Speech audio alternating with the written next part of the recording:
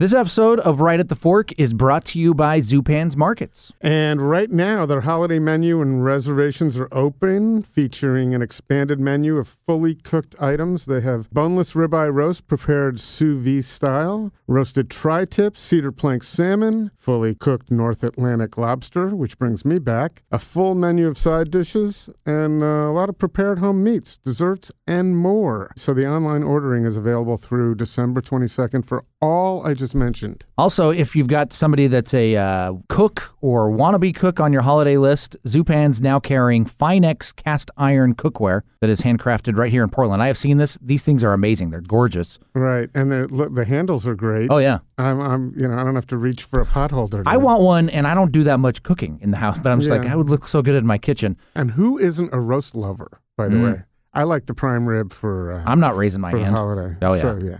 So they have two grades, black and silver, of Snake River Farms American Kobe beef, style Wagyu beef for the holidays. And you can order that in-store or by phone. They have a limited supply of Harris Ranch dry-aged choice standing rib roasts also. Those are delicious and a little bit different than turkey and ham. Very nice. And also remember, New Year's just around the corner. Portland's best selection of sparkling wine and champagne, plus large format bottles that are perfect for your New Year's Eve parties. It's Zupan's Markets. It's the place you want to go. Yeah. And hey, by the way, during the holidays, you're all going to be saying cheese, right? Oh yeah, of course. So while you're taking the pictures, you also want to order your custom cheese plate from them. And they're made to order by their expert cheesemongers. They've got those three locations, McAdam, Lake Grove, and of course Burnside, and always online at zupans.com.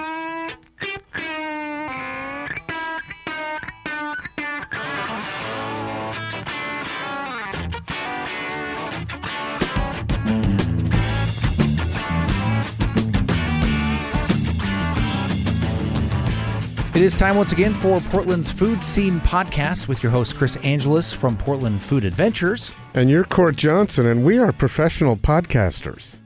Sure, yes. Yeah. No, I always say I'm a professional only because I get paid. Yes, that's true. And we're working on making this for 4 years. Yeah. So This is our final, we got a two-part series to end 2018, and we've kind of started doing that as a little tradition, but this year we changed it up, and by changing it up, we have 4 different guests over 2 weeks, 2 Wednesdays in a row. Right. This one will feature Oregon Live and the Oregonian's Michael Russell, critic in charge, and also our own Gary Okazaki calling in.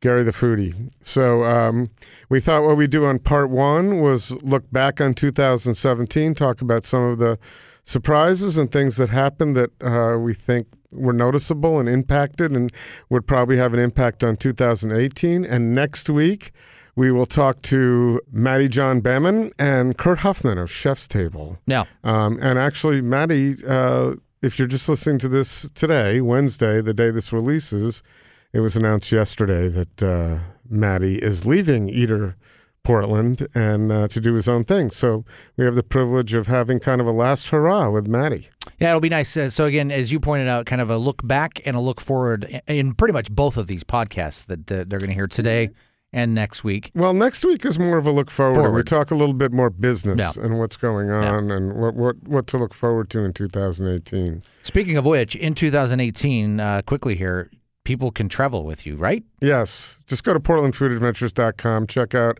our trips to Sicily, to Barcelona, and Mexico City, man, for about 70% of the cost of those other 2 trips. Come to Mexico City and do some mezcal and chocolate with David Briggs of Chocolato de David and some cool stuff. Plus, some Renata, the farewell to Matt Sigler. Oh, yeah. On January 4th at Renata, we have a Portland Food Adventures event, which includes gift certificates to some cool places. Take a look at that. And one of them would be Figlia and another one to Stack Sandwiches. And take a look at that. And then also, we are at Stacked with Eater Chef of the Year, Gabriel Pascuzzi, on February 1st. So that's enough of that business. And let's get into some Portland food monkey business here with Gary and Michael Russell. It's a privilege to have those guys here. And Court, thanks for 4 years of doing this, man. Thank you. I can't believe it's been 4 years. Pretty crazy. I do stupid things like, what percentage of my life have I been doing this? Right. And I really don't feel like going into it. It's not. I wish it was 10%. Well, for me, it is 10%. Because, good for you. Because I turned 40 this year, so. Good. Well, I got a milestone year. next year, which I don't really feel like talking about, but I'm going to Ireland to celebrate. There we go. If anybody has any good Ireland suggestions, Cork and not Cork. Yeah. Dublin, let me know. But I got a few from the folks at Raven and Rose, so thanks. Anyway, here's Michael Russell and Gary the Foodie and Court and me.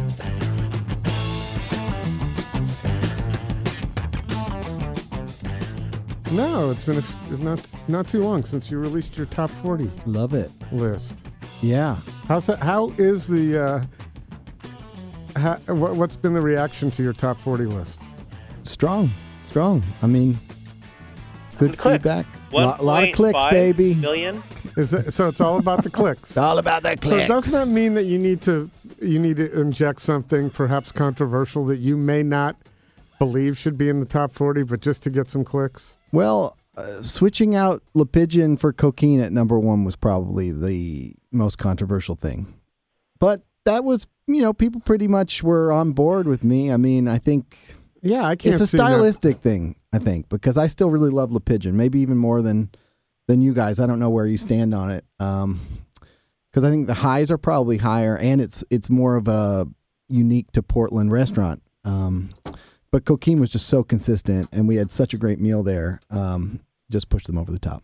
We just recorded last week. By the time this comes out, it still was. When he means that he recorded with Katie and Sundak. Right, Katie and Sundak. Right. Last. Yeah, I saw a photo on Instagram. Yeah, so it'll come out in January, and I really enjoyed that. And I know Court did too. Both of us.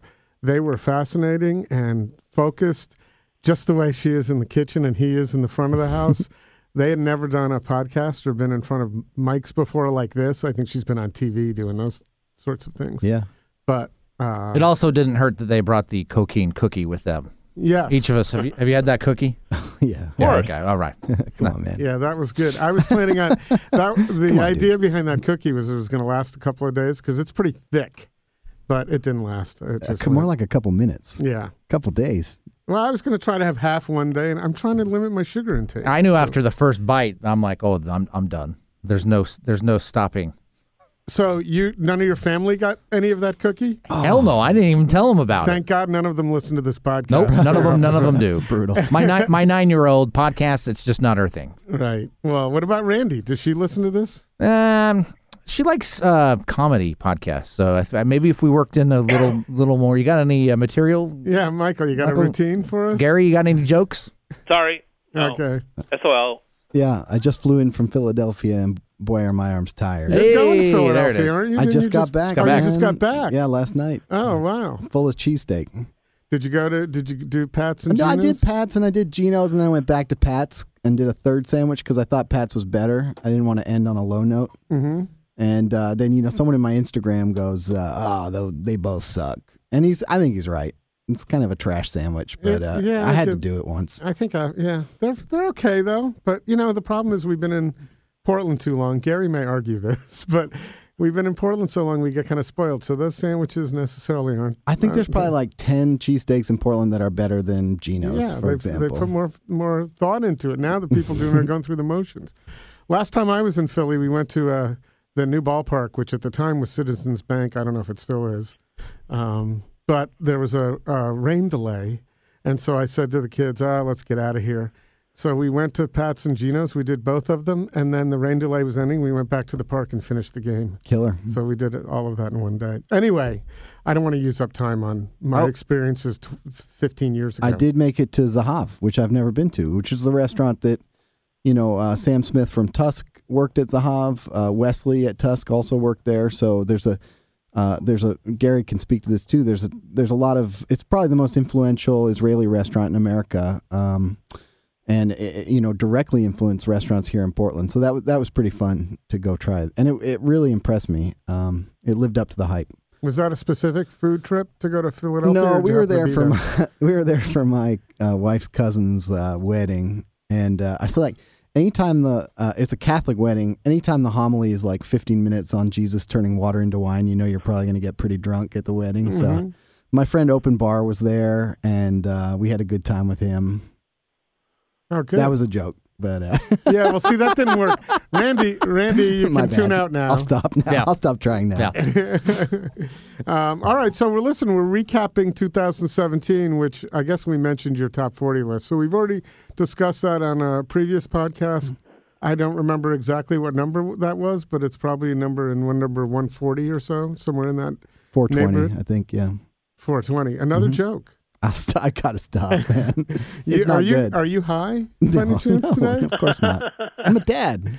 Okay. I'm like residual 2-day, second day hungover from the wedding. Okay. It was pretty rough. Well, thanks for coming in and agreeing to do this. We originally planned this for the week before. That's right. But Gary couldn't make it. So classic Gary. Yeah. So we're doing it the week after. You know, that's an interesting place to start. We could start anywhere, and this is going to be an hour-long discussion on 2017. But, you know, we're in Portland, Oregon in 2017, and we have guys like Leather Stores doing cannabis dinners now. And I remember when he first did his first pop-up, which was, I can't remember what it was called, something... Anyway, it was very low-key, very under the radar. Don't tell anybody about it because the OLCC they haven't decided how they're going to handle this. And now I think he's coming a little more out in the forefront. Is cannabis ever going to be treated like wine in the food scene, do you think? Is there going to be a day when it's been legal for a long time where people think of it in that regard? It's really interesting. I mean, we don't really eat a lot of things to get intoxicated. We drink alcohol. That's the most common thing. And, you know, I mean, the things you eat to go into an altered state, it's obviously has a much sort of like a more illicit feeling, like if you're eating psilocybin mushrooms or something along those lines. I don't know that it would I feel like it would take a lot to go into the mainstream. You know, it's like, I think that the place where we're going to see the sort of Portland craft ethos enter the cannabis realm is with desserts, candies, cookies, things that are edibles, exactly, things that are already being sold over the counter.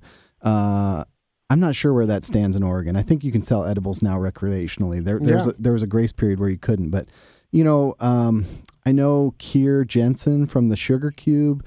There was some discussion of her maybe jumping into that field. Yeah, I could totally imagine someone creative and really good with flavors, you know, because the edibles that exist right now are pretty cheesy. You see a lot of like kind of crappy gummies, and, you know, they're all like, they look like, you know, Mountain Dew flavors that didn't make it to the actual store. They were forgotten.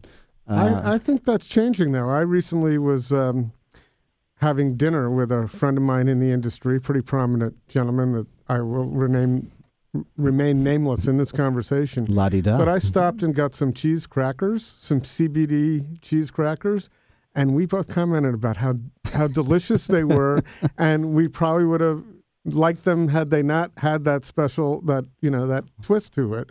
But the problem with edibles is that, you know, drinking were keyed, some of us, to say, hey, I got to stop.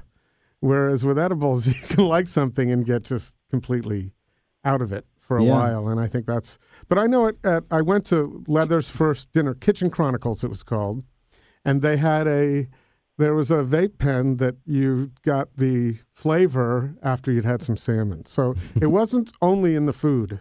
It was that experience of the taste, like you would with wine, pairing it. And I was just curious because, you know, wine has so much focus, and I've always thought at some point marijuana will be out of the Cheech and Chong realm and into the more of the connoisseur realm, and we'll treat it a little differently. It's hard for us old farts because we're always going to remember when it was illegal. You know, it'll always be, you know, post becoming legal for us. But there's going to be people coming up who are younger than us who grew up, or when they turned 18, it became legal for them. It's a totally different world for them. Yeah, I know, but I appreciate that it's legal and that it's a whole different world now. And I've tried to treat it on this podcast differently, not as, oh, wow, we're talking about this, but our podcast with Chris Onstad. I don't know if you've ever had a chance to listen to that, but I strongly suggest it.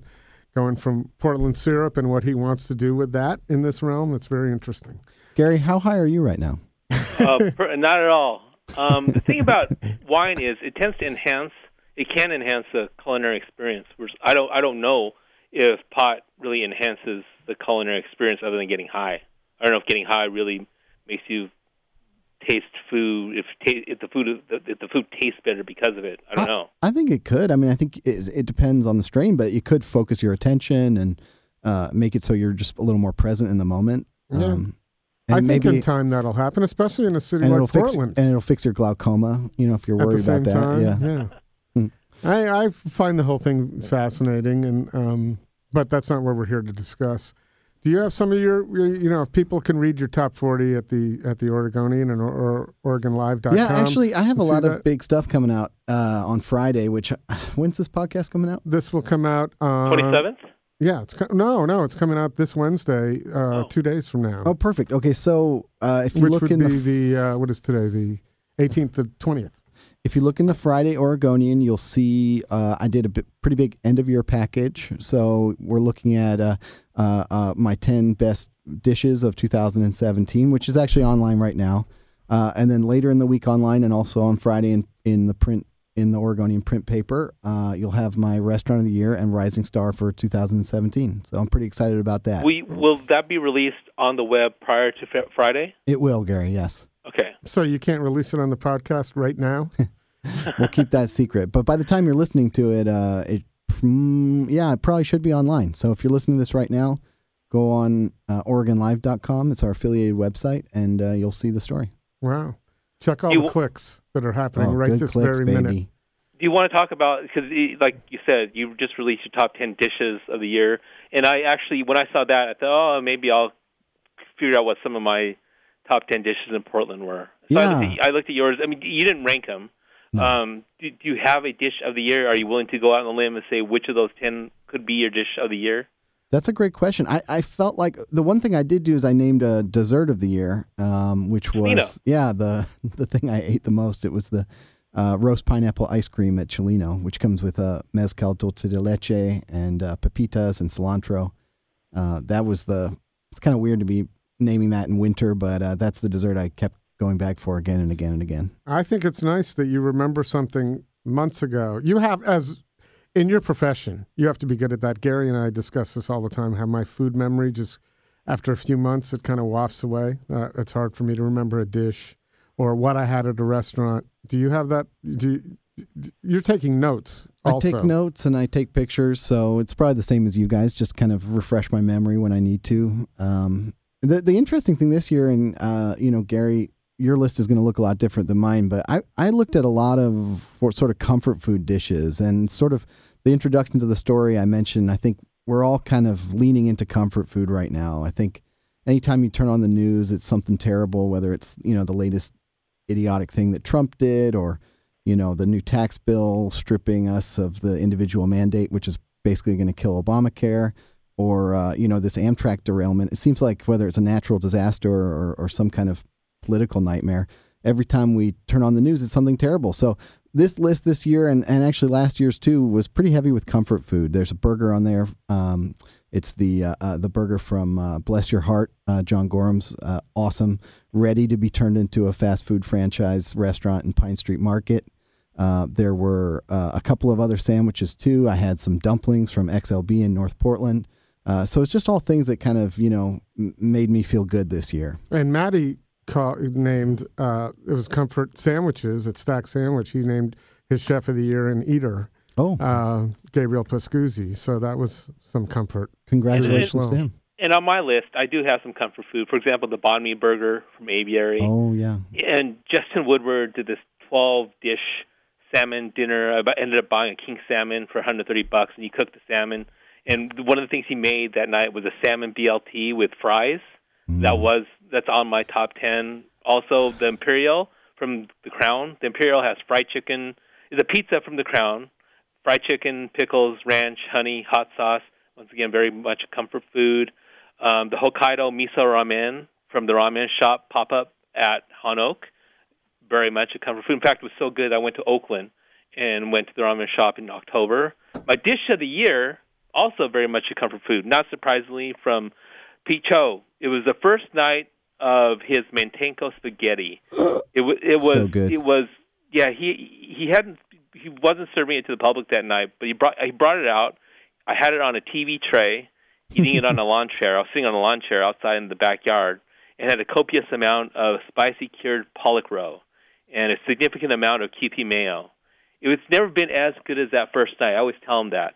But that is my Portland dish of the year, is that Mantenko spaghetti, the first night of the Mantenko spaghetti at Han Oak. I love that dish. I had it pretty early on, too, when it was similar to that. And I actually had it just a couple weeks ago. I went on a Monday and did the chef's tasting menu.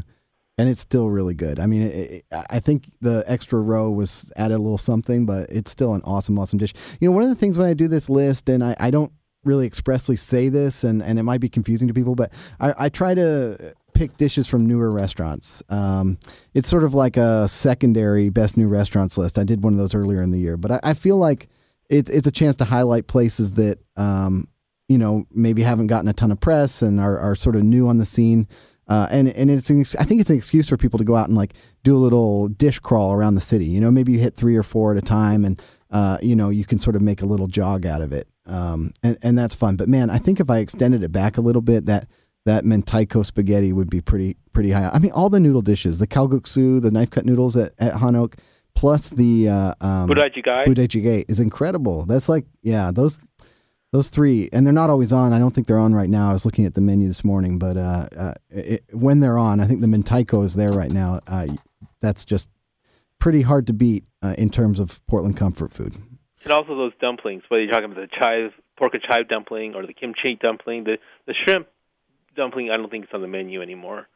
Welcome back to the Han Oak podcast. We'll be talking about Han Oak for the next 60 minutes. And Castagna. Split between Han Oak and Castagna.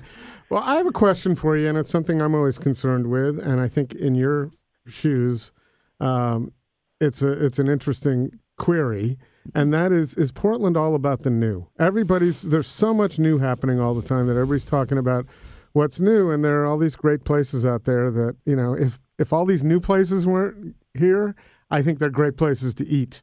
But that's true of every city, Chris. Whether you're talking about New York, whether you're talking about Los Angeles, whether you're talking about San Francisco, whether you're talking about Seattle. I agree, but the size of city that Portland is, which is not the number 1, 2, 3, 4, 5 city where you're just naturally going to have a lot of great new food things, at somewhere around number 23, 24, we're always talking about the new, and I sometimes feel that some of the places that have stood the test of time get a little short shrift because of that.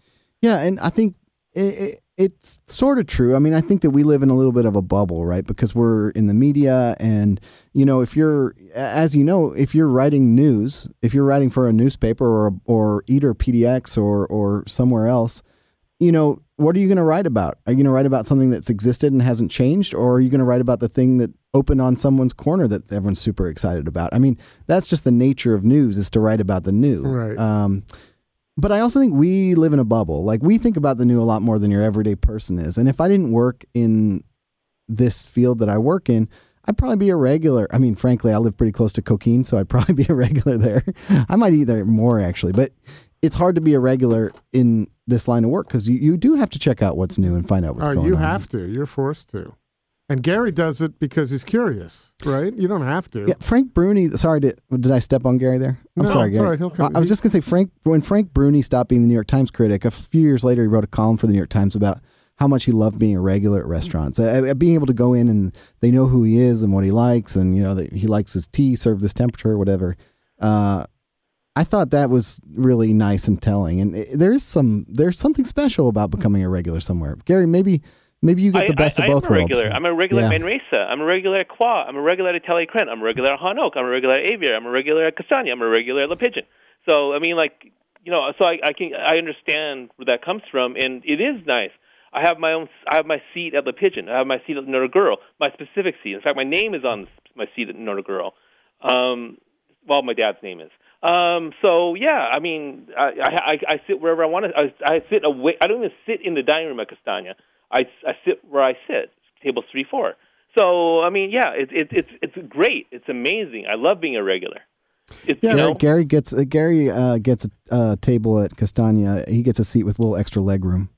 The 4-top. There's a $20. Actually, it's a 6-top. I'll make it a 6-top. You make it a 6-top. But that's not everybody can do that. I mean, both of you are a little unusual. But you could do it at your neighborhood place. Absolutely. You might Castagna might not be it, but Cafe Castagna might be your neighborhood place, or it could be something even more relaxed, like a pizzeria or something. I used to go, and it was a drive for me, but I was a regular at Navarre before I had discovered back in 2007 when I was first actually found out that there was a food scene in Portland. That's a good place to be a regular at. So I was, and then all of a sudden, the next time I went back there 4 years later, I saw Pam and she said, "Where you been?" I said, "Oh, I discovered there's this whole world out here I didn't know about when I was coming here all the time." But yeah, it's that familiarity is amazing. It just feels so comfortable. You feel like you're like in your second house, in your second home. You feel like you're part of the family. And nowadays, you're seeing more and more databases. So, like we went into Superbite a few weeks ago, and they know everything about what we've had before. And I was really shocked that and I don't know if that was a chef's table thing, a Superbite thing, but I was shocked about, they knew who I was. I didn't know anybody specifically when I went in, but because I'd made a reservation, it was all set. So I think those opportunities are going to probably be enhanced a little bit. Of course, it was interesting because up until last year, you couldn't necessarily be a regular that everybody knew who you were. For Gary, he doesn't need that system. I mean, everybody knows who he is. But for a lot of people, they can be quasi-regulars if they stop. It's a nice little service touch. I think Kachka does a good job with that. Coquine, obviously, but they'll keep folders on you. They'll keep a file. Yeah. And that at this place called Naka in Los Angeles, Nikki Nakayama's place, they actually keep a folder on every single guest to the point where apparently the guest who returns never gets the same dish twice, except for this one dish. My friend's gone like 6 times. There's one particular dish that appears mostly on every single menu, but other than that, everything changes from visit to visit, except for basically one dish. It can go that far, to that extreme.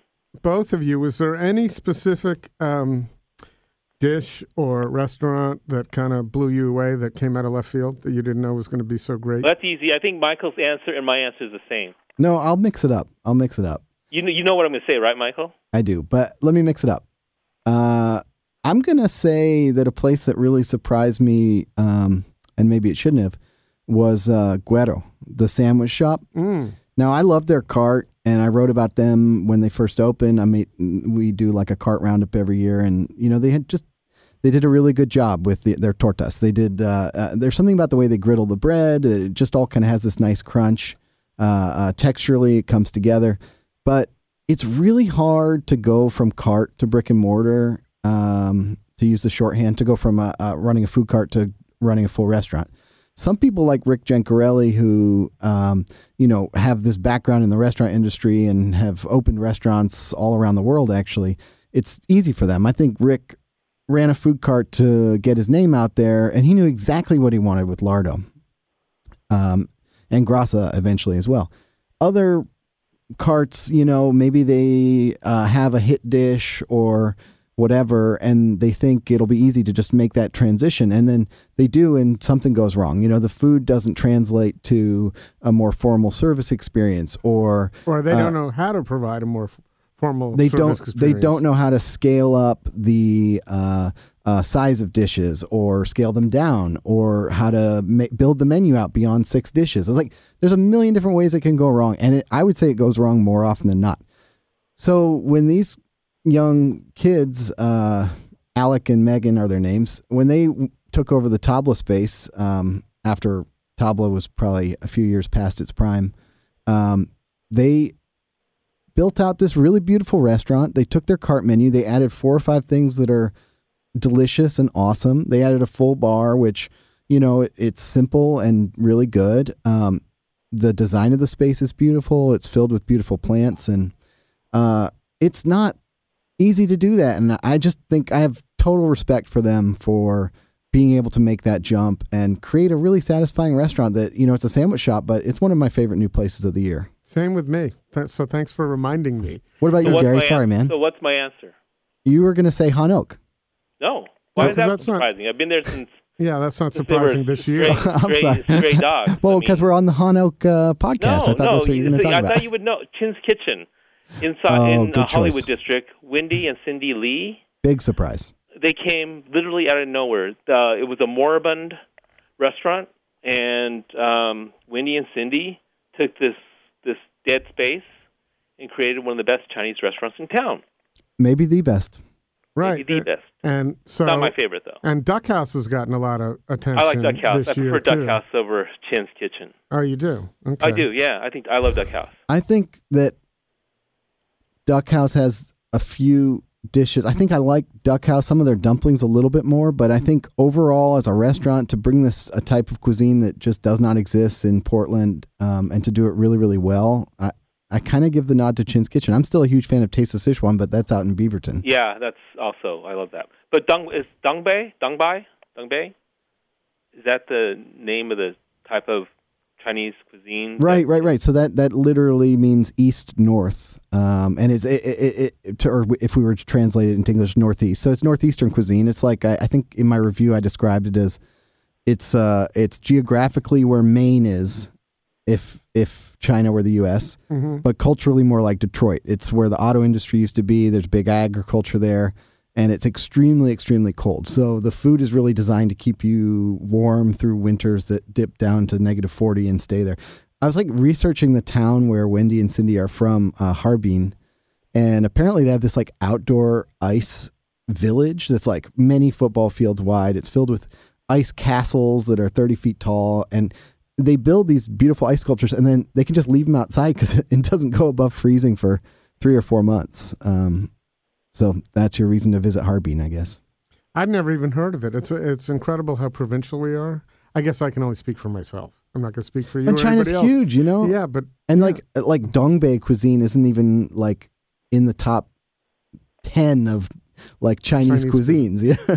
But you go to Los Angeles, you go in the San Gabriel Valley. They're well, I don't know about many, but that's where like you'll 8 find or 9 or something. I was looking up. There and Flushing are the two places in the U.S. Although I was up in Seattle and I happened to walk into a northeastern Chinese restaurant just super randomly. It was called Dumpling Generation. It's up in the north part of Seattle, Northgate, I guess. Oh, yeah, so there you go.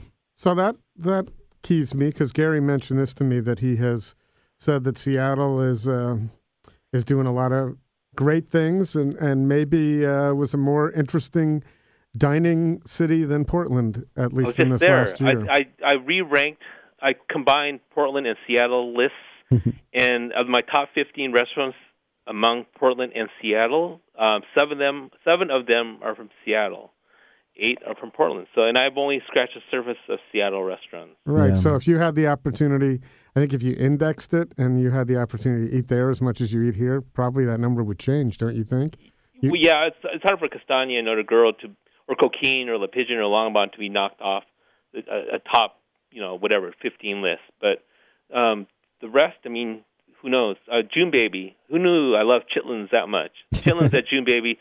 My second, maybe my honorable mention dish of the year. Yeah, it's like $7, and the smell of the chitlins is really off-putting. But once you start eating it and putting some of the hot sauce, 3 different types of hot sauces, you pick which one you want. You combine the 3. It's just simply addictive. I couldn't stop eating it.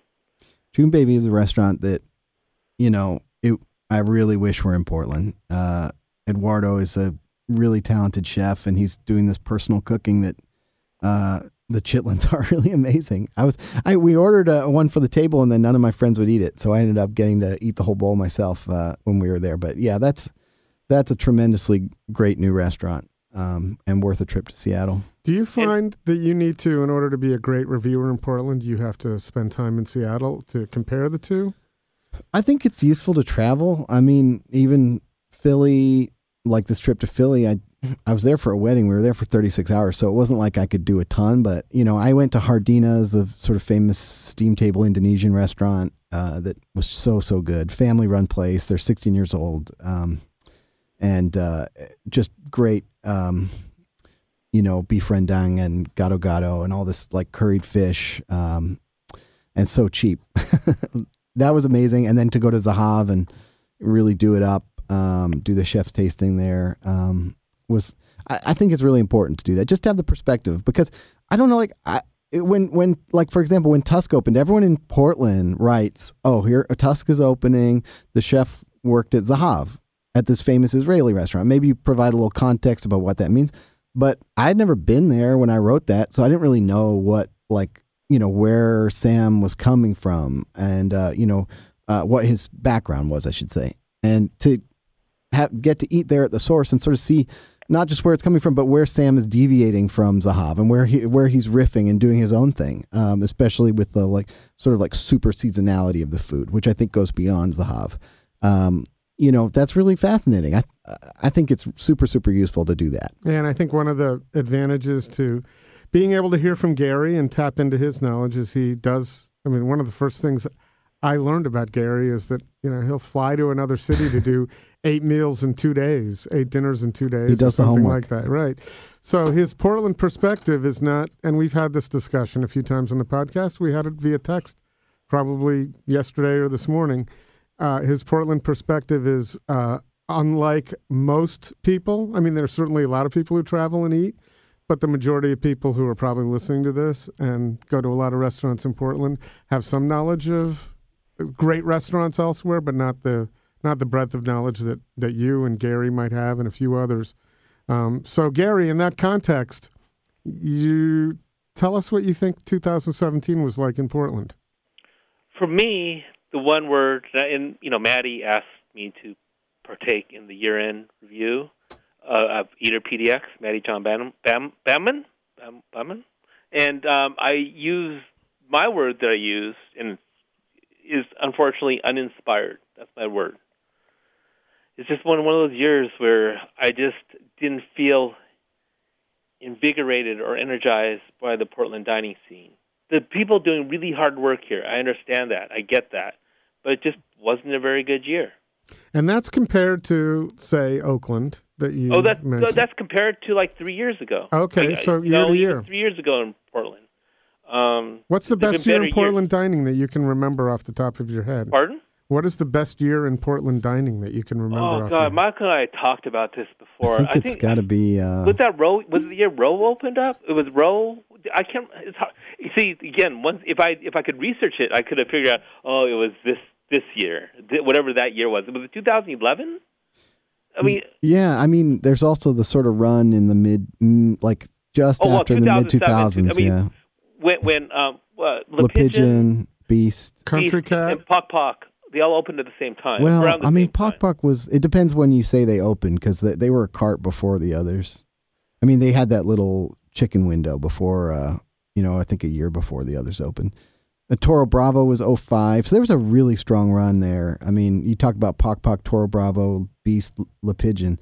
You're talking about the 4 most famous restaurants in Portland, probably. Maybe throw Ox in there. And they still are, yeah. Yeah. Well, then there was a time when Wildwood, Paley's, and Higgins all opened up.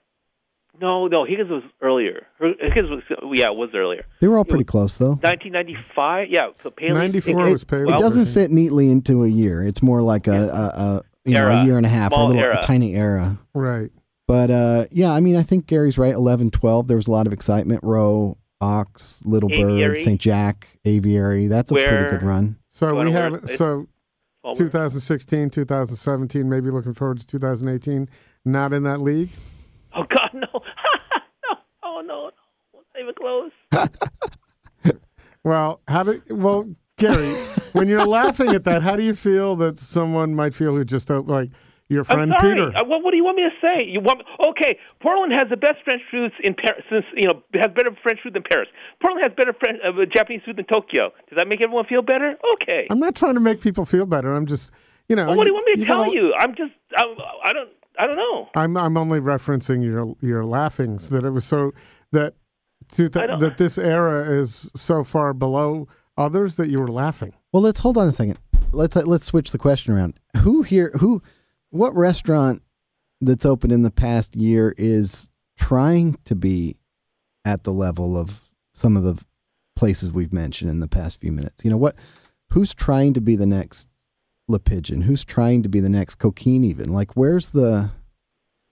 I mean, I'm just wondering. I feel like if I can pick a word, I haven't filled out Maddie's survey yet, but I might pick safe as my word for this year. And I think that it's not really the fault of the people opening the restaurants. I think that there's a bigger trend at play right now is we have a lot of decisions about what restaurants are being opened are being made by developers because we have a lot of restaurant spaces going online. You know, you look at the East Burnside Bridgehead, there's a lot of square footage in there that's going to be filled with food.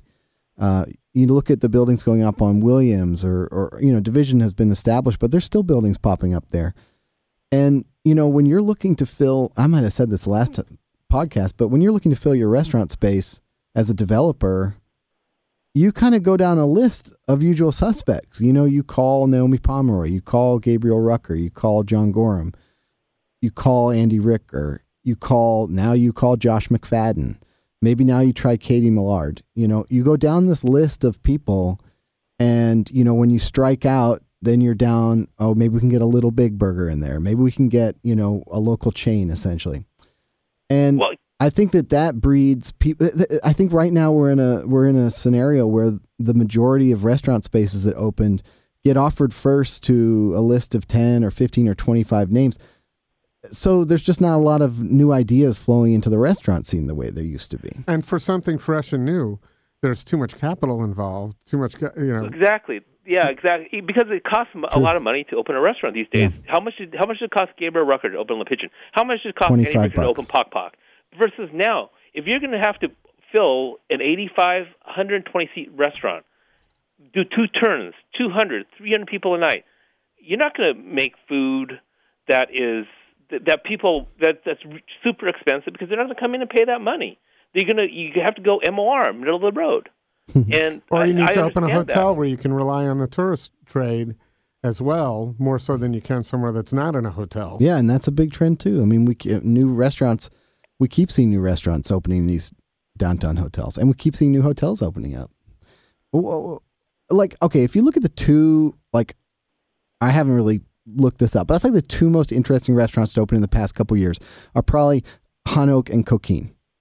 Would you guys agree with that? Yeah, I don't think anybody would argue with that. Okay, so look at Coquine. Coquine opened in this cafe that's like by Portland standards. It's pretty far out there. It's at 69th and Belmont.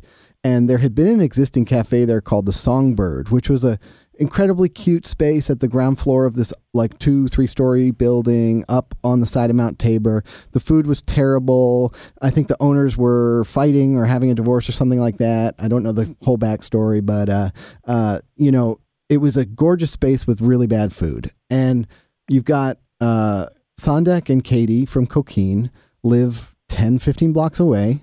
They're walking around with their baby probably and checking this place out.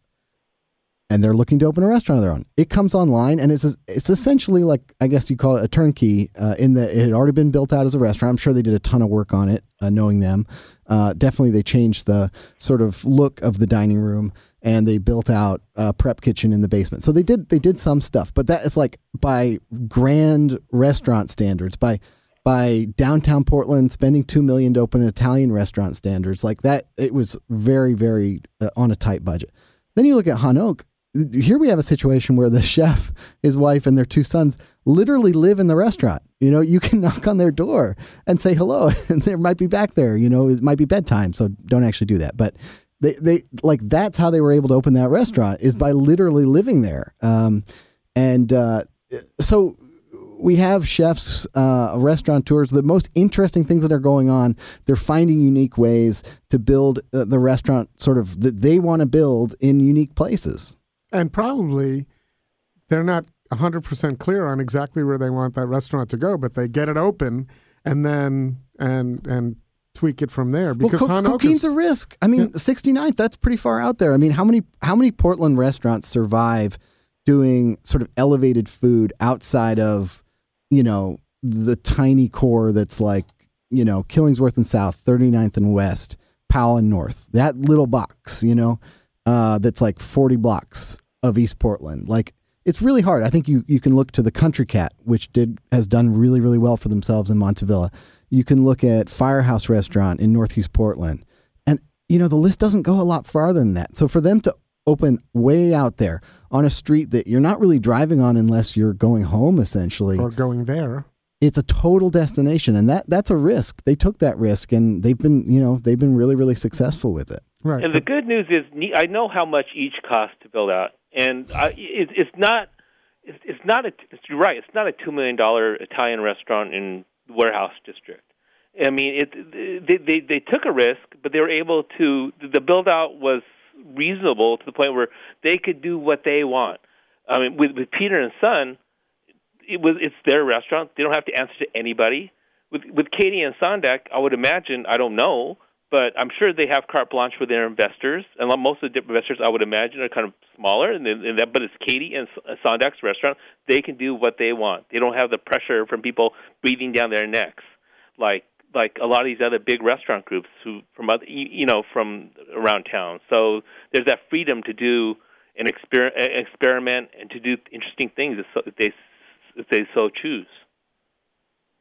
Yeah, I think we can agree. That's years ago when I talked to Ethan Stoll up in Seattle. When I first met him, he was very jealous about Portland because you couldn't be a creative sort and take a risk in Seattle. It was much like Portland is today. I think we've gotten to that point. However, closer. We don't have Microsoft and Amazon here to support all of that. So it's a different equation. But in Seattle, I was just literally in Seattle, and some of the most creative restaurants in the Pacific Northwest are in Seattle, like Eden Hill, which is run by and owned by a 29-year-old chef named Maximilian Petty. Yes, stateside with Eric Johnson. He used to work for Jean Georges, who helped open Jean Georges' restaurant in the Far East. Even Ed's first restaurant, Solare, the CDC there is Calvin Joaquin, who's 22 years old. Yes, 22 years old. And yeah, so you have some, even in a big city like Seattle, you have the creativity there. I mean, I understand what Ethan has 1 million restaurants there, and all the restaurants I just named, they're single proprietary. The owners either own 1 or 2 restaurants at most. So you can be creative also in Seattle, and like you said, it also helps that there's money there, like with the Amazon and Microsoft people who are willing to go out and eat. And have expense accounts. That's the key to that, where people don't care about what they're ordering. They'll just order. So speaking of creativity, I think we can't do a recap of 2017 without addressing pop-ups and their importance in Portland and how important they were in 2017 and what they mean for the future of Portland dining. Do you think we're going to see some pop-ups move into brick and mortars? And someone like Maya is a very good example. She opened a pop-up, and now Maya Lovelace is opening May in 2018. If it's called May. Yeah, that's a good point. I didn't... TBD. Yeah, but I think that's the one that we know is going to open, and I think that she is very well situated for success. I mean, the front-back style that I think locally Roe really pushed and sort of brought to people's attention, where you have a casual place up front and that maybe pays the bills, and then a fine dining place in the back. Potty finer and Long dining. Bon too. Yeah, and Earl told me that Roe was an inspiration for Long Bon. So I mean that's the route I think is Roe. Although I think Roe eventually was doing better than whatever was in the front, and obviously you've seen it spin off on its own now downtown. But I think Maya's really prepped for success, because I think that the kind of cooking she does, where you're taking sort of really delicious Southern food and adding in these Portland sort of seasonal, farm elements. It's really smart. I like splitting it in two. I'm glad she's not doing away with her fixed price meals, because those are really fun. And people are just going to be buying fried chicken from her by the bucketful, And one of the new restaurants, I hope he can open it in 2018, is Carlo Magna's Magna. Wherever he decides to open that restaurant, I'm curious to see what his Filipino vision is like. One of the most exciting restaurants in the United States right now is Tom Cunanan's Bat Saint in Washington, D.C., or Lhasa in Los Angeles. So we have this. I mean, people have been talking about the Filipino trend. I mean, it's kind of relatively still in its infancy, but I really want to see, Carlo do his thing without any, inhibitions or constraints. And he's excited about it. We started talking about that a few years ago when he was at Clyde Common, and I know he was more excited about Filipino food than anything that he'd been doing there. Shout out to Northeast Portland, really bringing it. Also, Gary and I had the opportunity to, I'm sure he's done it more than me, but Gary and I went to Vince Wynn's pop-up. Jolie Led. Yeah, Jolie Lade. And that's a really interesting concept. It was my first time there, so I can't speak to what it's like all the time, but I got the sense the basic idea was taking ingredients that aren't crazy elevated. We're not doing a white truffle dinner or anything like that, but then sort of using high, sort of contemporary techniques to present them in unusual, novel ways. His food is really, really beautiful. Some of the prettiest dishes I think I ate in 2017 were there. And so he could be a candidate for doing something interesting. Maybe not a full giant restaurant, but maybe something in the back of something else, or I don't know. I have no information about this. I'm just.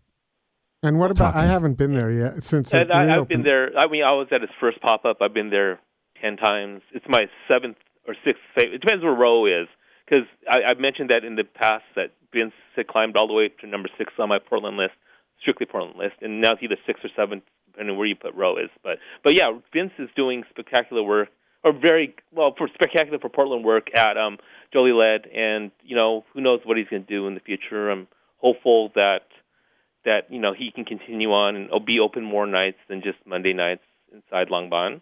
But we'll see what happens. So 2018 for Vince. I'll ask you both, because one of the pop-ups that turned into a pretty successful restaurant, or at least one that gets a lot of talk, Nomad. That's a very similar situation where you have a sort of pop-up that was at the at Shift Drinks that transformed into a sort of split restaurant where there's a bar side and a tasting menu. I was thinking about my dad sent me a link to this story about a guy who invented a fake restaurant and got it up to number 1 on TripAdvisor for London. Did you guys see this? No, how did that work? So he lived in a shed because London rents are so crazy. So he named his restaurant The Shed, and he got it put on TripAdvisor, and then he got his friends to write all these like fake glowing reviews. And like one day he starts getting calls to this burner phone that he had, people asking for reservations. And he always said, we're fully booked. And then after several months, it shot up to number 1. It was the number 1 restaurant in London, according to TripAdvisor. And after that happened, he decided, okay, now I actually have to throw a dinner. So he went to the store and he bought a bunch of like ready to eat, like Hungry Man dinners and had his chef friend like plate them differently on plates and like served it all in his yard. And, some people were like really visibly, horrified by the situation, but then others were like, okay, so can we come back? Like, will this make it easier to get reservations? I know it's really hard. I love that, because I think that our world, social media, things self-perpetuate.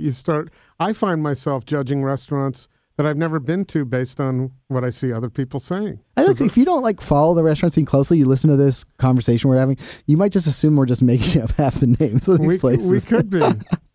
We could so be. don't go to the Shed in London. It's not real.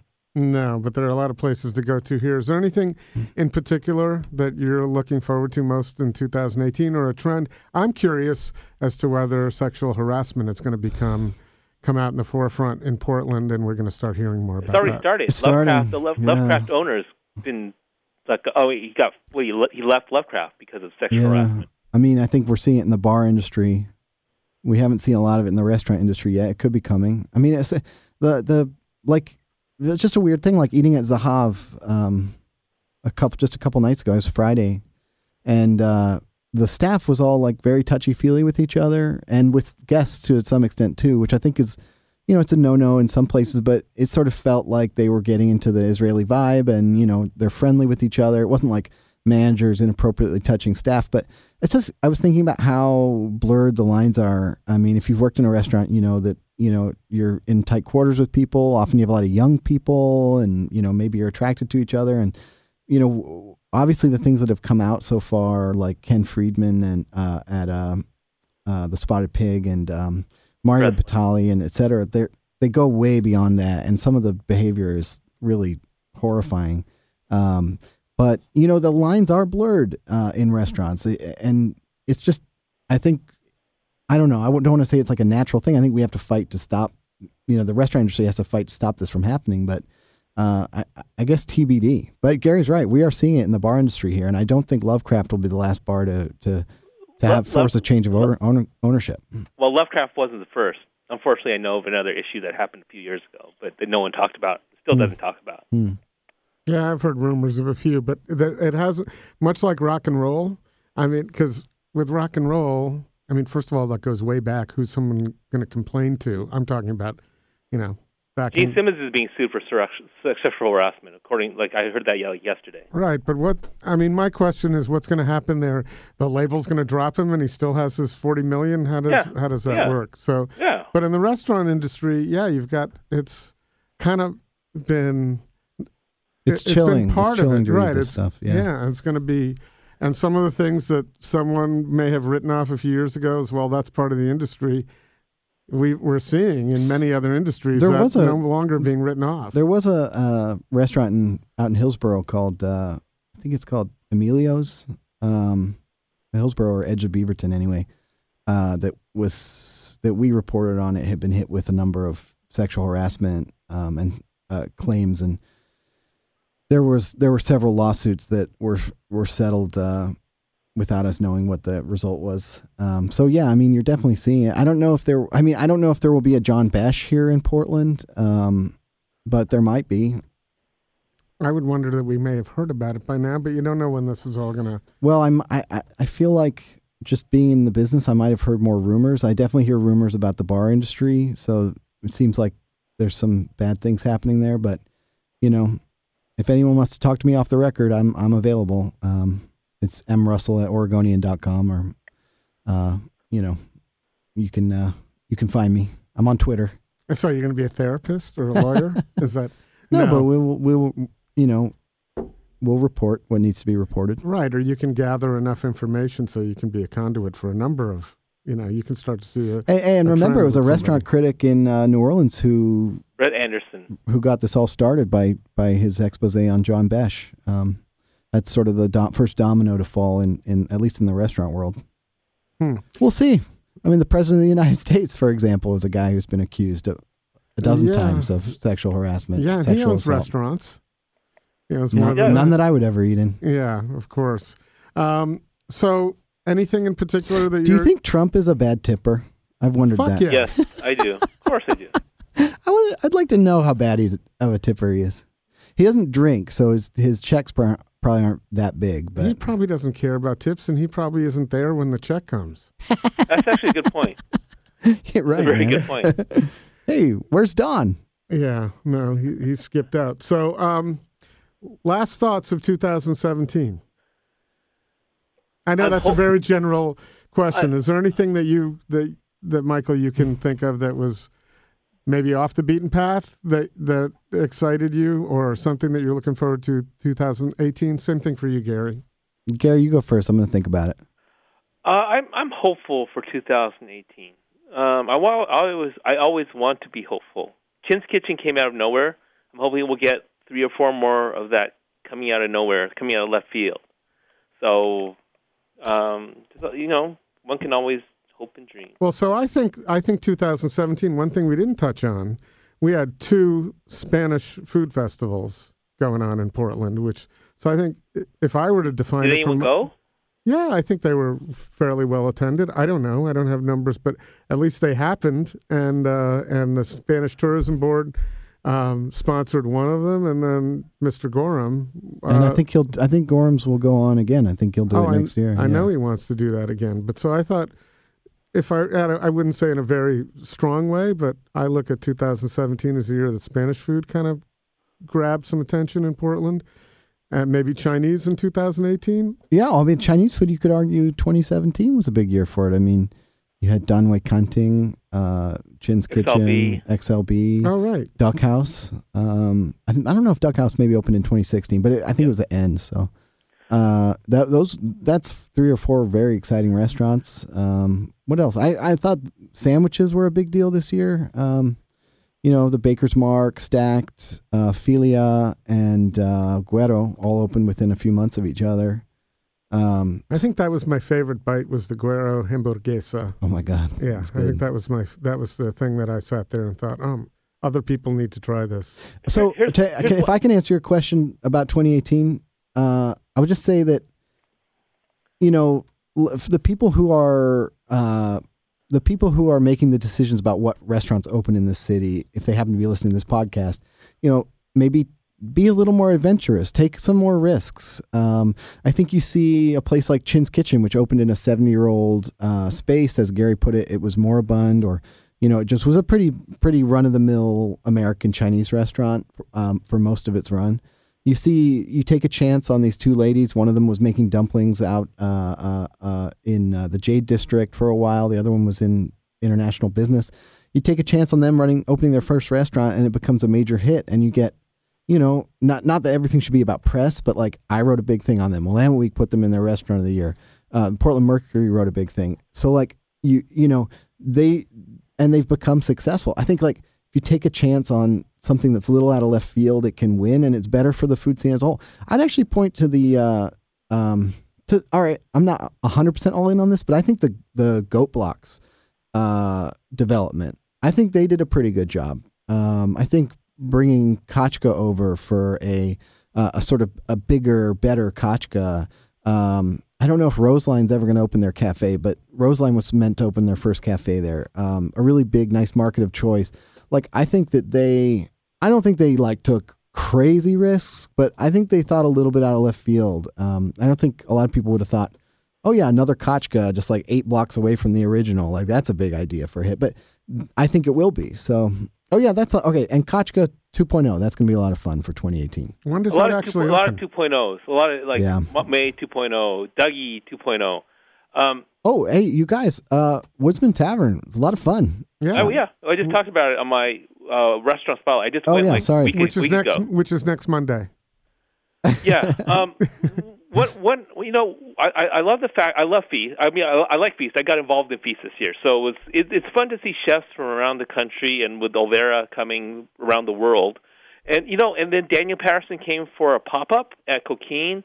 It's nice to get chefs, well-known chefs from outside of the city to come. I mean, Daniel Patterson is world famous. Olvera is world famous. And it'd be nice to see that more. We're not going to be Los Angeles because Will Guidera and Daniel Hume are opening up a restaurant in L.A. So is David Chang. So is Jessica Largy from Manresa. So you have all these top flight chefs going to Los Angeles, opening up restaurants. We're not going to get that in Portland, but it'd be nice to get chefs, well-known chefs from around the country, from around the world, to come to Portland to cook, even if it's a one-off dinner. I think we'll see more of that. I think Portland is fairly well known as a nice food destination now. So, listen, we gotta put an end to this, and I'm sorry. I think we can go on for a long time. However, if you're listening to this podcast and it was of interest to you, next week you want to tune in for Kurt Huffman and Matty John Bam, and looking forward to 2018. That's a little bit of an extension of this podcast with two different gentlemen, and we sincerely appreciate, Michael Russell, you taking your time to come in today. Gary, always appreciate your taking the time with us. Thanks, guys. Thanks, Thank Chris. you. Thanks, Court. Happy holidays, everybody. Thanks, Court. Happy holidays, people. Thank you. Bye, guys. See you, Happy New See Year. you next year. Okay. Later. Right at the Fork is brought to you by Zupans, unsurpassed quality. From the best meats and wines to local baked goods, fresh flowers, and an extensive craft beer selection. Step into Zupans and be inspired for your next meal. Food-loving customers as well as local chefs know that Zupans is the place to find the very best Northwest Bounty in Portland, West Burnside, Southwest McAdam, and Lake Oswego. Local and family-owned for over 40 years. Zupans Markets. Right at the Fork is hosted and produced by Chris Angelis and Court Johnson. Connect with us on Twitter and Instagram at Food Podcast PDX, or on Facebook at Right at the Fork, or online at rightatthefork.com.